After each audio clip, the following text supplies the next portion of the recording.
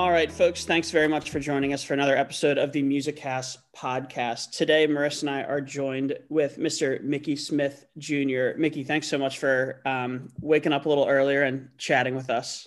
Oh, my pleasure. My pleasure. Thank y'all for having me. Absolutely. So, Mickey, you might be a name that people recognize for a few different reasons, but can you give us a little bit of like a background of who you are, what got you to where you are in music education? I am a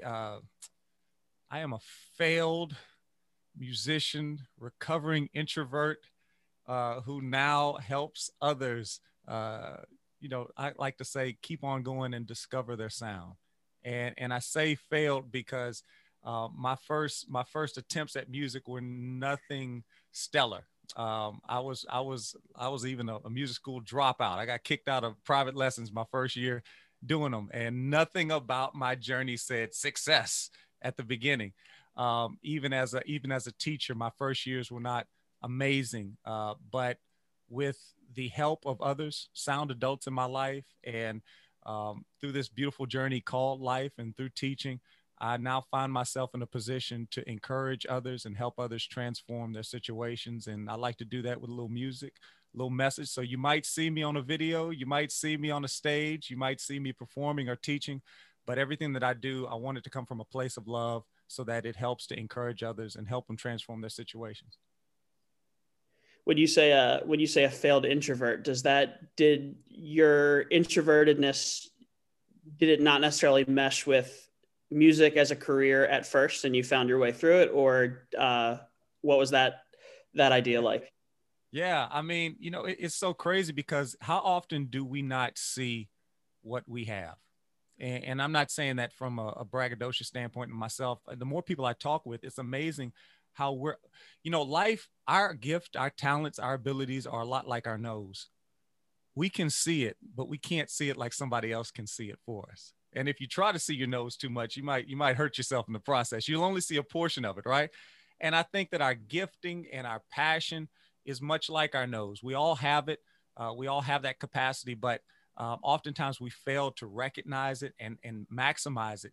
And for me, that contributed to, I guess you call my introverted nature, just not really believing that what I had was of value, and in turn not understanding how significant what I had was and how significant I was in the lives that I was connected to.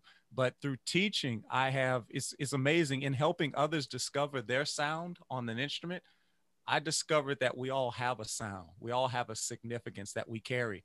And when you think about that, I want to challenge those that are listening and taking this time with us to close your eyes, so to speak, and think of your favorite teacher, and if you do that, matter of fact, Kevin, I'm gonna put both of y'all on the spot. Marissa, what y'all tell me real quick. I know it's the interview, but I'm gonna throw it back at you. I'm like Serena. I'm hitting the ball back. So tell me who was your favorite teacher growing up? Like top one. I know you had probably 12, but like who was number one? Kev, you go. No, you go. You got it. Okay, this is gonna be horrible because it's gonna sound I don't know, but I had my mom actually as a teacher, and I think she ended up being one of my favorite teachers because I was not good at her class, but I still found the value in her teaching, and I learned a lot from what she was doing. So in my classroom now, and she was a chemistry teacher, not a music teacher, but I often look back to that class that frankly I hated to pull on, what was she doing that I can apply to my classroom now? It just ended up being so valuable to me. Yeah. That's good. How about you, Kev? I think I would probably go with my middle school band director because I was in a big, I was definitely, I started on clarinet and I liked it, but I didn't have a great experience with my elementary director. And the only reason I kept going into middle school was because I either had to do that or sing. And also as an introvert, singing felt way more exposing myself than playing the clarinet. So I was like, I can do this for one more year and figure it out. And then I had him, and I kind of saw what it was like to put that passion into something and like inspire it in others. And I thought maybe I can stick this out for a little longer. And then however many years down the road, here we are. And now it's what I do as a career. Isn't that crazy? I asked y'all both that because before I was recognized, and for those that don't know, I had an amazing opportunity and experience to be named the 2020 Grammy Music Educator Award recipient. And that was just bananas. That's another story from we'll talk about that later maybe, because that was just crazy. But I mention that only because for me to be named a top educator, I wasn't even a top student in school.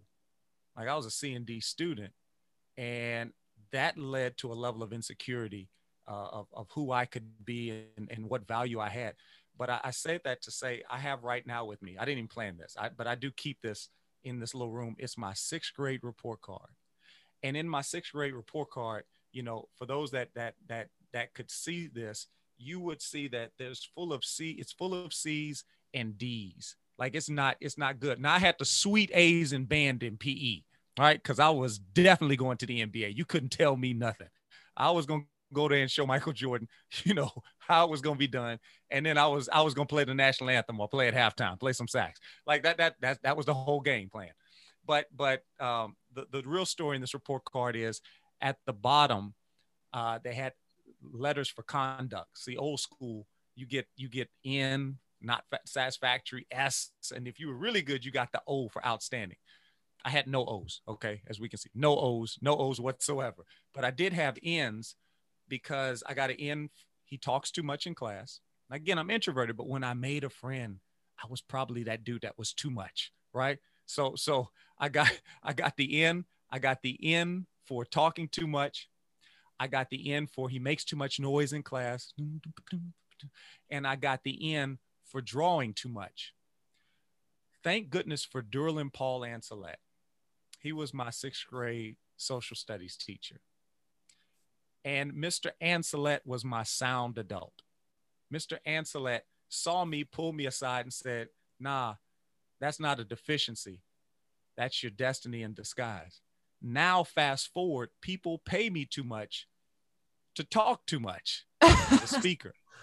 They pay me too much to make too much noise as a musician. And people pay me too much to draw too much because now I'm an award-winning illustrator and artist. Wow. And I'm saying that because when I share that everybody has a sound, it's an idea that we all have a significance. And that teacher was significant in helping me realize my significance, that my sound didn't just, because my sound didn't line up with the linguistic or the mathematical components that school offers, that it didn't mean I didn't have something to offer. On that spatial. Some kids have a sound or a significance that's kinesthetic, they're athletic. Some people have a sound or a significance that's artistic, that's musical. And as sound adults, if we can show our kids that they're loved, they're valued, and that they're wanted, then that's when we understand that it's not just about showing them the subject matter, but it's about showing them that they matter. Fast forward, now I'm recognized as one of the nation's top educators because somebody saw that what I had mattered. And I think that teaching at its best provides a powerful platform, not only for us to teach whatever we're teaching, but to reach in a powerful way. That's what you felt when you closed your eyes. You thought of those people that reached, that didn't just teach. I love that description because I think when people talk about what makes them a good educator, they talk about what they've done in the classroom to get this far. But I really love that you're reaching into your past and saying that, no, a teacher actually found me and I was able to discover myself, which led me down this path. It's not, I think that's like a really very insightful thought process. And in addition to what I'm sure you are, of course, doing in the classroom. But so, and speaking of the classroom, because I think that description is more, the description you give there is more commonly found in arts teachers or music teachers specifically than maybe a traditional classroom teacher. That idea of helping someone find their voice and like invest what they bring to the table on their own individually. But I think that sometimes what stops that from happening in a music classroom is just fear of the unknown, because it's exposing to a teacher to go, I mean, we already put all of it in their hands, right? When they play the music, if they don't play anything back at you, then that's a struggle. But when you clearly have such like a student driven and a student led idea, and your goal and your mission is to help them find their voice, what does it look like in your classroom to make sure you still you're giving them that environment, but you're learning together as they go? Oh, absolutely. I think there's, number one, there's three key components to what I call sound 180 teaching. And when I say sound 180, that means a sound 180 days of classroom instruction and harmony. But the harmony is not musical. The harmony is understanding that it's not just about you. It's not just about me, but it's all about we. I even tell my students that you can't even say the word band without the word and. I mean, life's better when we band together. So that understanding, that perspective is so critical, that we establish that we set a culture and a climate that says that this thing is not just singular. It's an ensemble, it's corporate. And the learning is not just on you. We're going to learn together. I mean, I'm still learning. I don't profess to know everything. I just know what I know. And there's been so many lessons that I've learned in the classroom, and having those opportunities at the beginning of the school year to just present yourself as not as the hero.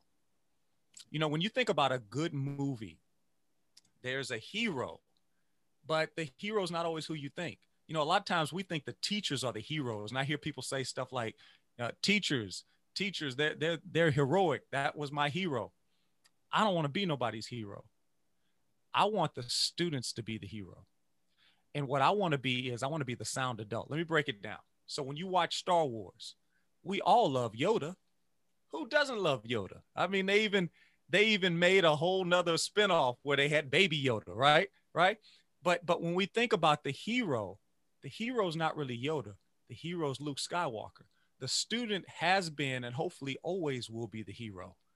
So when you come into my classroom, I challenge you as the student. I just need you to be heroic. And here's the deal about being a hero. You don't have to have all the answers.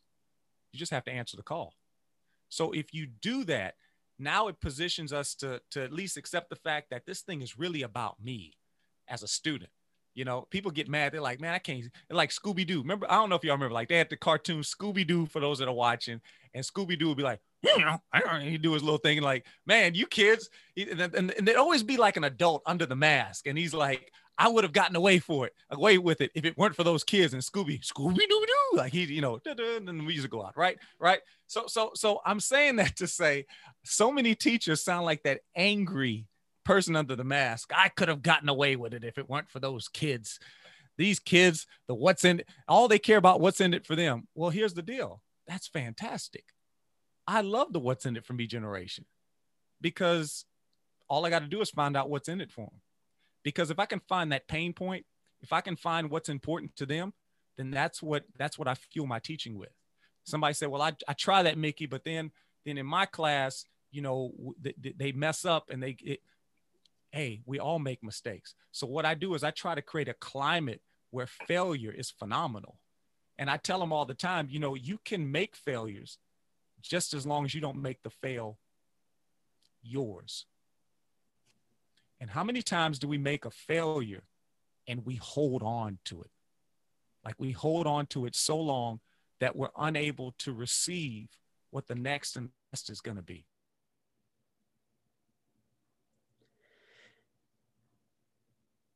Go ahead, Marsh. Sorry. No, you're good. There. Yeah, there we go. All right. You were frozen there for a minute.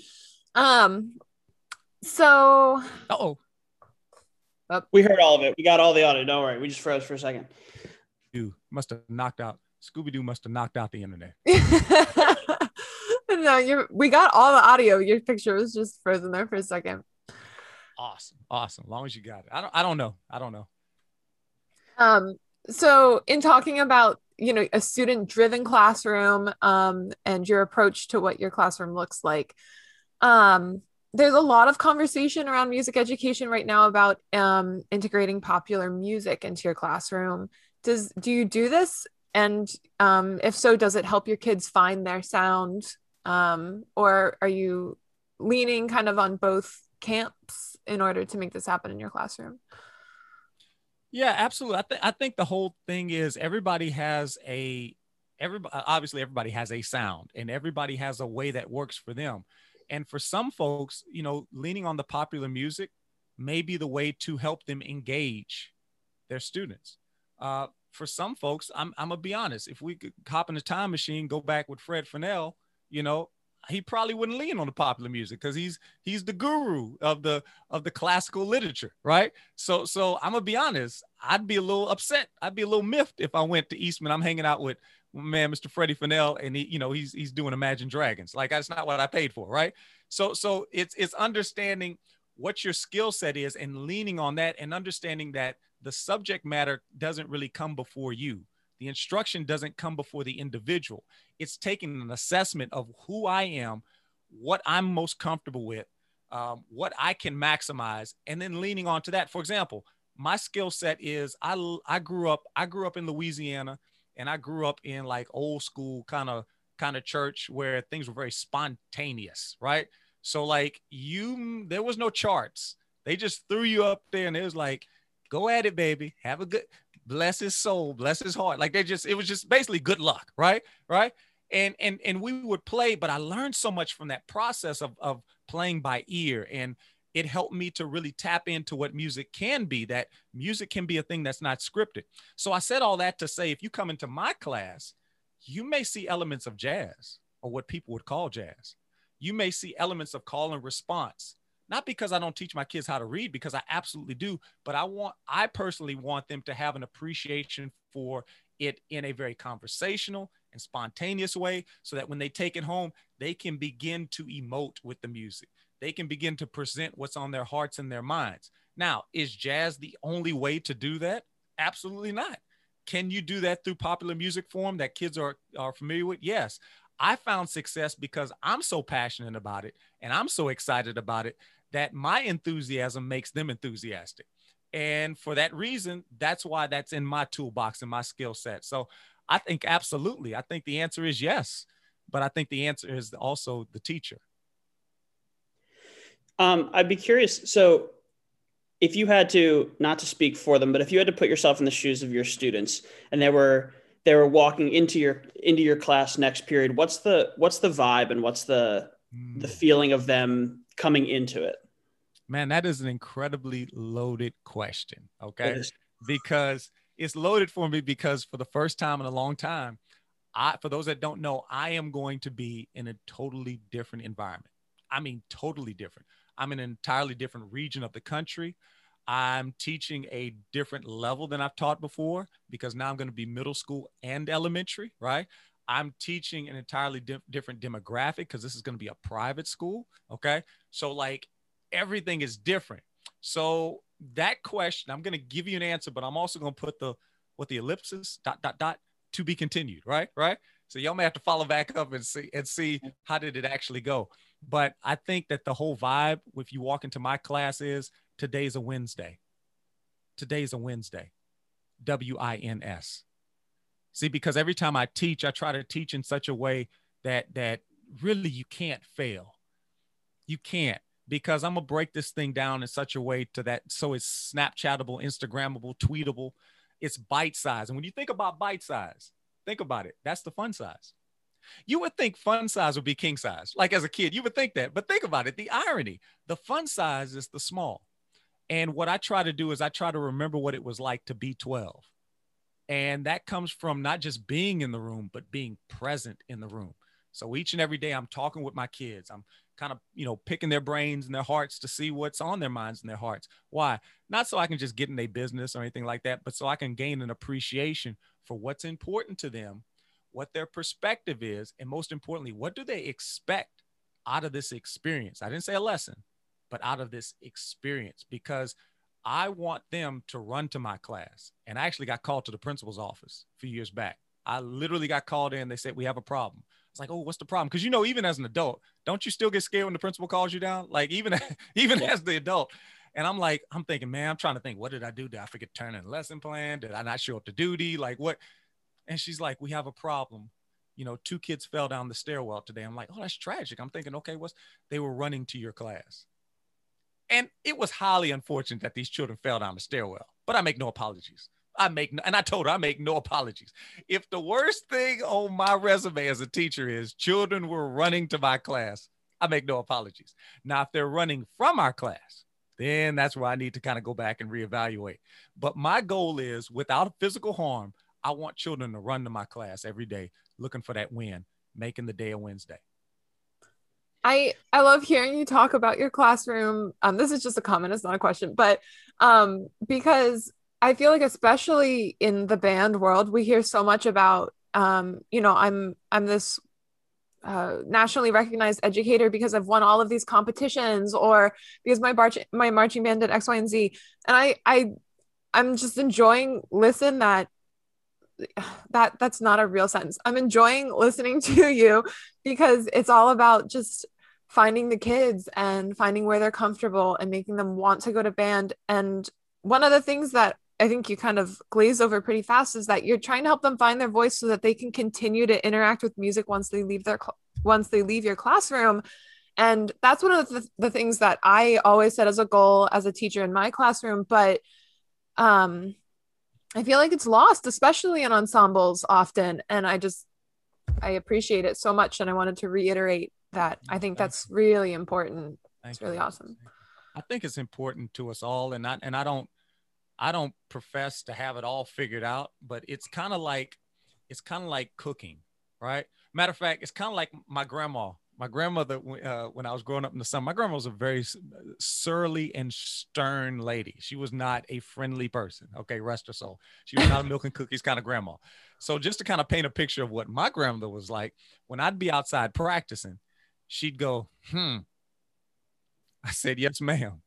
She'd say, and she never picked up, she never lifted her eyes. She's like looking down, shelling peas, and she never looked up. Without fail, without skipping a beat, she goes, I said, yes, ma'am. She said, well, I can't tell you how to fix it, but I can tell you it ain't right. And I'm like, is that hell? Is that what is that exactly? Like I get it, but like, dang, grandma, like that was tough. But as a teacher, as a teacher and as a parent, there are literally days where I think, I can't tell you how to fix it, but I definitely know that this is not the way, this is not right. And I think that's what COVID and the pandemic and social unrest, all the different things that have happened in the last year has done. It's kind of made us look at things again for the first time. It's kind of made us look back at the profession and go, I may not know how to fix it, but I know there's something greater. And I think if we look at our profession as teachers in the same light that we look at our performance and we look at our instrument, our principal instruments, we understand that is an art form. We understand that nothing's put on a platform that hasn't been perfected in a practice room. We know that there's a process, there's practicing that has to go out. And it's through that practice that we finally get to a point that we can get on the stage and set the stage and then engage with our audience. And I think teaching is the same way too. I think in a weird way, COVID has kind of forced us to reevaluate what the sound is, the significance that we're trying to put out. And it's definitely helped us reevaluate the way that we set our stage and how we set things up to be significant to them. But most importantly, I think it's awakened us all to understand the significance that we have for one another, knowing how to connect and engage our audience, which is our students, with what matters to them most. And I think just like with the instrument, I think most of us fell in love with our instrument, not for the concert. Like even when you think back on your musical life, it's not isolated to a concert, but it's the experience. It was those fun, little, beautiful, ordinary moments in that rehearsal or in that sectional or on the bus, on the way to something. It was all the beautiful, ordinary things that made it extraordinary.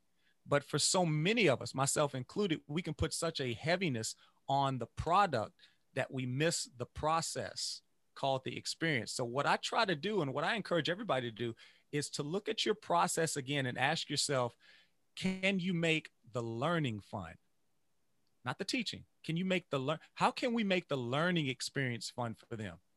If I was a student, would I come back today? Miyagi used to say it in Karate Kid. He'd put Daniel Son through all this stuff and he'd say, come back tomorrow, right? He'd always say, come back tomorrow.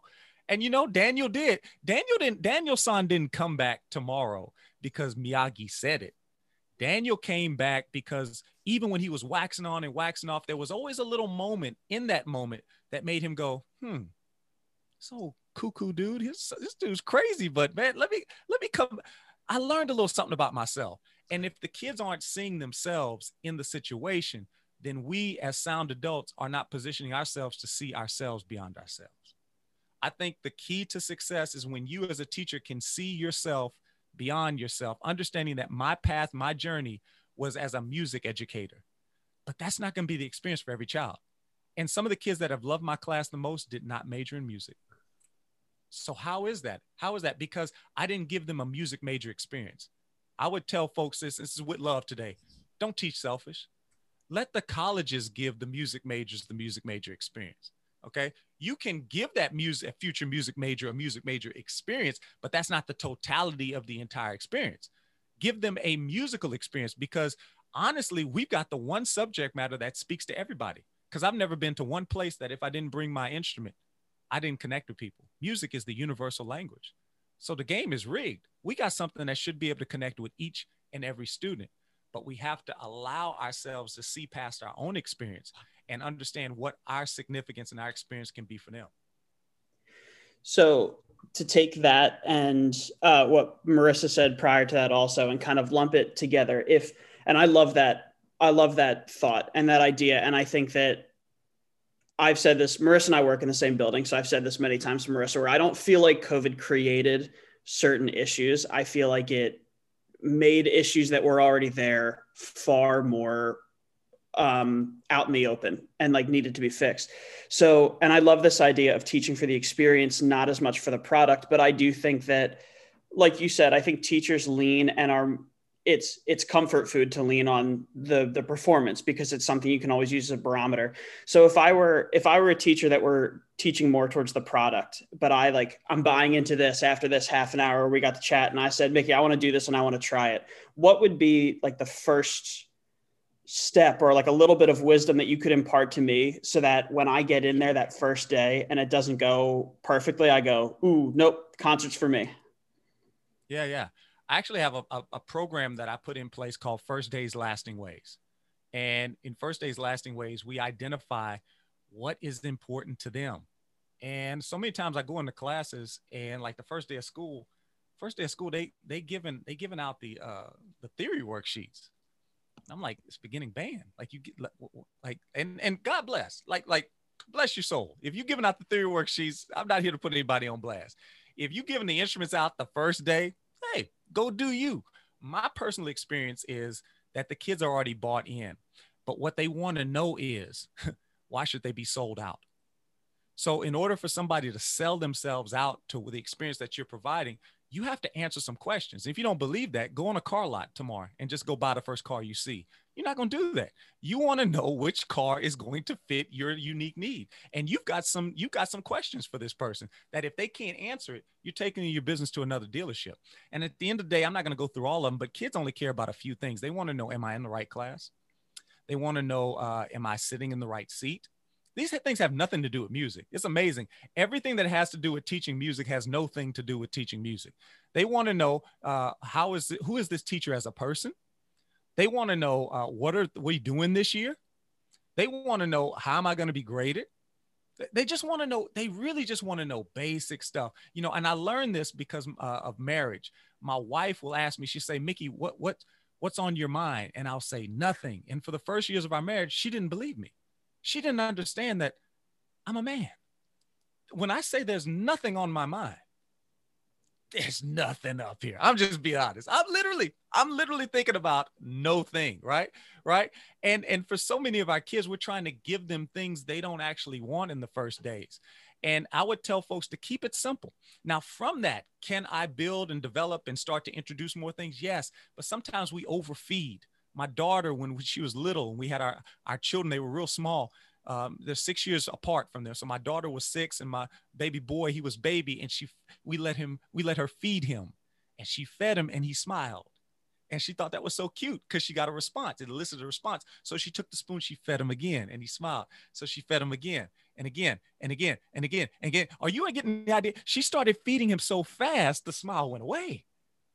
And we had to stop. We were like, hey, baby, hold on. He's not happy anymore. You're overfeeding him. And I think sometimes we forget that something that's simplistic to us is revolutionary to them. Like try to teach a beginner how to assemble a clarinet. That right there, that's just unheavenly. That's terrible, right? It's the devil, like they say in The Waterboy. That's the devil, right? So what we want to do is we want to make sure that we break down things in such a way that the kids feel like they are not victims but victors. That every day they leave, they have a strong understanding. And sometimes we overteach. You know, you can literally tell a 12-year-old boy something, and they'll nod their head and say yes, and they literally don't have it. So sometimes we give it to them too much and not in a way that's effective. So let me give you an example. So we've gone through our first days, we've dealt with that non-musical stuff. Okay. So Marissa, Kev, watch this. So now we got through the non-musical stuff. Let's say fast forward, we're a few weeks in, and now we want to teach the fundamental non-instrumental stuff like posture. Because we know how exciting posture can be. Everybody loves that. Now, why am I saying that? Because posture is one of those non-musical things that can affect everything. And when I go and I work with a class, I may see 17 different versions of posture. And I'm like, how can we even agree on tone if we can't even agree on our look, right? We can't even agree on our approach. So that's one of the first things I like to address because it creates a foundation of fundamentals. So I'll go through and I'll teach them posture. And I'll say, guys, first you got to make sure that you're sitting as tall as you can because we want to elongate that spinal cord and get it nice and big. I'm teaching it the way they taught us in college. And we want to make sure, tension is the enemy of success. So we want soft shoulders, relax those shoulders, let them drop, let them fall down. Now make sure we open ourselves up because we want to expand the diaphragm. So pull those shoulder blades back. Okay. Pull them back so that the chest expands and that opens up the area so that you can take in more air and inhalation and exhalation. And then of course, make sure that you're at the edge of your chair and your feet are flat on the floor so that you can support the weight of whatever instrument you're getting. Everybody got that, kids? Now look, let's be honest. If you're talking to the midget mafia, you know what I'm talking about. Those 10 to 12 year olds, you talking to the midget mafia, good and doggone well. It's like that game of telephone. And then they tell the next person, by the time it gets to the end of the line, it's totally different. The likelihood that they are going to be able to say that back to you and demonstrate that back to you in the way that I just presented, it's not going to happen. I mean, I've taught middle school and elementary long enough. It's not going to happen. I don't care how sweet you are. They just don't have that in them, right? So what happens is it's not that you didn't teach it, okay, necessarily. It's that we didn't teach effectively. I had a friend of mine. He was so embarrassed when I came in to watch, he was like, Mickey, I taught them, they just didn't learn it. And I just started laughing. I'm like, bro, I hate to break it to you.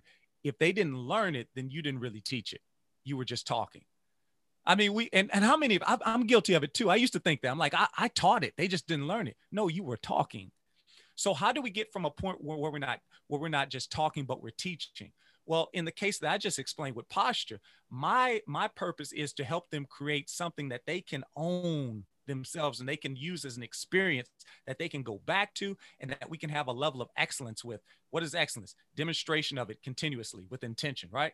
So I have to create a vision. So I'll tell them, hey guys, look, I'll put a little string through their spinal cord, so to speak, and I'll pull them up. Pull your string up. All right, good. First, that's the first thing we need to do, guys. I need you to sit tall. Then I'll go around the room and I'll pull up kids' strings. And you know what? They just do it. I don't tell them to play along with me. I just literally go, all right, pulling your string. And they're part of the experience. Now I've invited them in to participate, to activate that brain. Then I'll say, after you sit tall, guys, I need you to let the shoulders relax. Let the shoulders fall. Everybody say shoulders fall. Shoulders fall. Because that's how the middle school mafia talks, right? Shoulders fall. And then I'll tell them, hey, make your shoulders meet in the back. Everybody say meet in the back. Meet in the back. Good. And then watch this, guys. The final thing, I need you to get to edge of your chair because band is exciting. I need you to be on edge of your seat excitement. And then put your feet down flat. Okay. How many of y'all think you can do that? Okay. Matter of fact, I need you to do it like this. First, you gotta sit tall, let your shoulders fall, make a meet in the back and put your feet down flat. You gotta sit tall, let your shoulders fall, make a meet in the back and put your feet down. Hey, you gotta sit tall, let your shoulders fall, make a meet in the back and put your feet down flat. You gotta sit tall, let your shoulders fall, make a meet in the back and put your feet down flat. And then some of the eyes get big. Somebody, oh my God, that's the best thing. Some of them are even saying it with me. Now I invite them to say it back. I hadn't focused on posture yet, but I have. I asked them to say it back. How many of y'all think you can say that? Look, remember, sit tall, shoulders fall, meet the back, feet flat. Hey, say it with me. First, you got to, and then they say it back. We're saying it together. See, I'm holding your hand so you don't get a loss, you get a win, right? And then I'll say, hey, how many of y'all can say that to yourself like in 3 seconds and then do it too? Okay. I'm gonna give you 3 seconds. I don't know if anybody can do it in 3 seconds. I mean, maybe 4 tops. And of course, when you put the challenge out there, they go, oh, I can do it in 3 seconds. So sit tall, shoulders fall, meet the back, feet flat. Very good, guys. Very good. Very good. Hey, I can think faster than I can talk. How many of y'all could think that like to yourself in like 1 second and do it in 1 second? Oh, I think I can do it. I think I can think that fast. Yeah, that's what the boys are thinking, right? So all of a sudden it's like, fantastic. Relax. Watch this, guys. I don't have time to say it every time. I don't have time to sit tall, shoulders fall, meet back. So I got a special word that I say, S-E-T. Anytime I say S-E-T, I want you to do that with me. And I need you to think it in your head in half a second now, because we're taking it to 7th grade. We're taking it to 8th grade. How many of y'all can do that? And of course, they raise their hand. You always ask them, can they do it? And when you ask them if they can do it, you nod your head yes, up and down. And people agree with you. If you look, somebody's right now under the sound of my voice is nodding their head yes, up and down, because it's just what we do. So now I have buy-in. So now I'm like, here we go, guys. Set. All of a sudden. And watch this. Not only are they doing it, but they're doing it the way I want. Now I've created what? A mental rubric that they themselves can go back to. Sit tall, shoulders fall, meet back, feet flat. But it's Snapchatable, Instagrammable, tweetable. It's so short, I can't mess it up. And then finally, I'll say, hey, you know what, guys? In the big leagues in high school, they don't even really say set. If y'all go watch the conductor, she just steps on the podium, and then they just do it. We speak with an unspoken language. How many of y'all can do that for me right now? Here we go. And I step on the podium. And people think I'm browbeating children. I'm not. It's not a sweatshop. It's just a think tank. And it just provides them an opportunity to think and to do in a way that appeals to them, that's bite-sized and fun for them. I wish that like people could hear you speak at the beginning of the year, in the middle of the year, and the end of the year, just to have like the energy and the excitement, and that approach is so cool and so welcome. It's a good energy to enter this year, especially after the year we all had last year, into the next one. Thank you. That's awesome. Also, all about encouraging everybody in this season. We just want to encourage educators. And then, like I said, the transformative tools, and that's one of them. That's a way to transform the teaching. I've never been one. I'm not here to teach or to preach at anybody. I just want to remind people that they have a sound. I want to remind you that you have a significance. It's not even about going back and reinventing the wheel. It's just taking what you got and having an awareness of what it can be in a powerful way, because it was powerful enough to get us into the profession. So now where can it take us in this next season? That's awesome. Thank you so much for like taking a chance to chat with us. If people are listeners that are listening to this, if they want more of you and your message and the positivity that you're bringing to finding people's sound, where can they look to find you? Oh, thank you so much. Absolutely. Absolutely. First off, thank y'all for giving me the opportunity to share and to serve the noble profession called teaching. And for those that want to know more, I would tell you, follow me on any social media platform under Mickey Smith Jr. You can also go to my website. I provide professional development. I'm actually getting ready to go out on a PD tour. I call it a teacher training and tribute tour. So I say hats off to teachers, helping all teachers succeed over frustration and fatigue. That's what we do in this season. And I go in with a motivational mixture of music and message to your school district, to your classroom, to your fine arts department, whatever the need be. My mission is just to serve and to share in this season. You can find out more on the website at MickeySmithJr.com. So easy to remember. It goes like this: MickeyKey, SmithJr.com, just like the mouse, guys. And look, if you want to be part of the community, come on and be a part of the Sound 180 Educators community. It's a private Facebook group, exclusive. Well, I say that it's designed for educators, but it's for all, anybody that's in support of education. So, and it's not just exclusive to music educators. We have an incredible community of thousands of educators on here, and each and every day I'm pouring into our educators, giving them helpful tips to not only encourage them, but to help transform them so that they can create a sound 180 days of classroom instruction and harmony, so that they can teach by design and not by default. And you can find that under Facebook at Sound 180, SOU, the number 1, the number 8, the number 0 educators. Thank you so much. Yeah, thank you so much. And I'll link everything up as well on the FLAT website when the episode comes out as well. So hopefully, people can just click right on the FLAT website if you're looking for an easy way to access all of this. So thank you so much. We really, really appreciate it.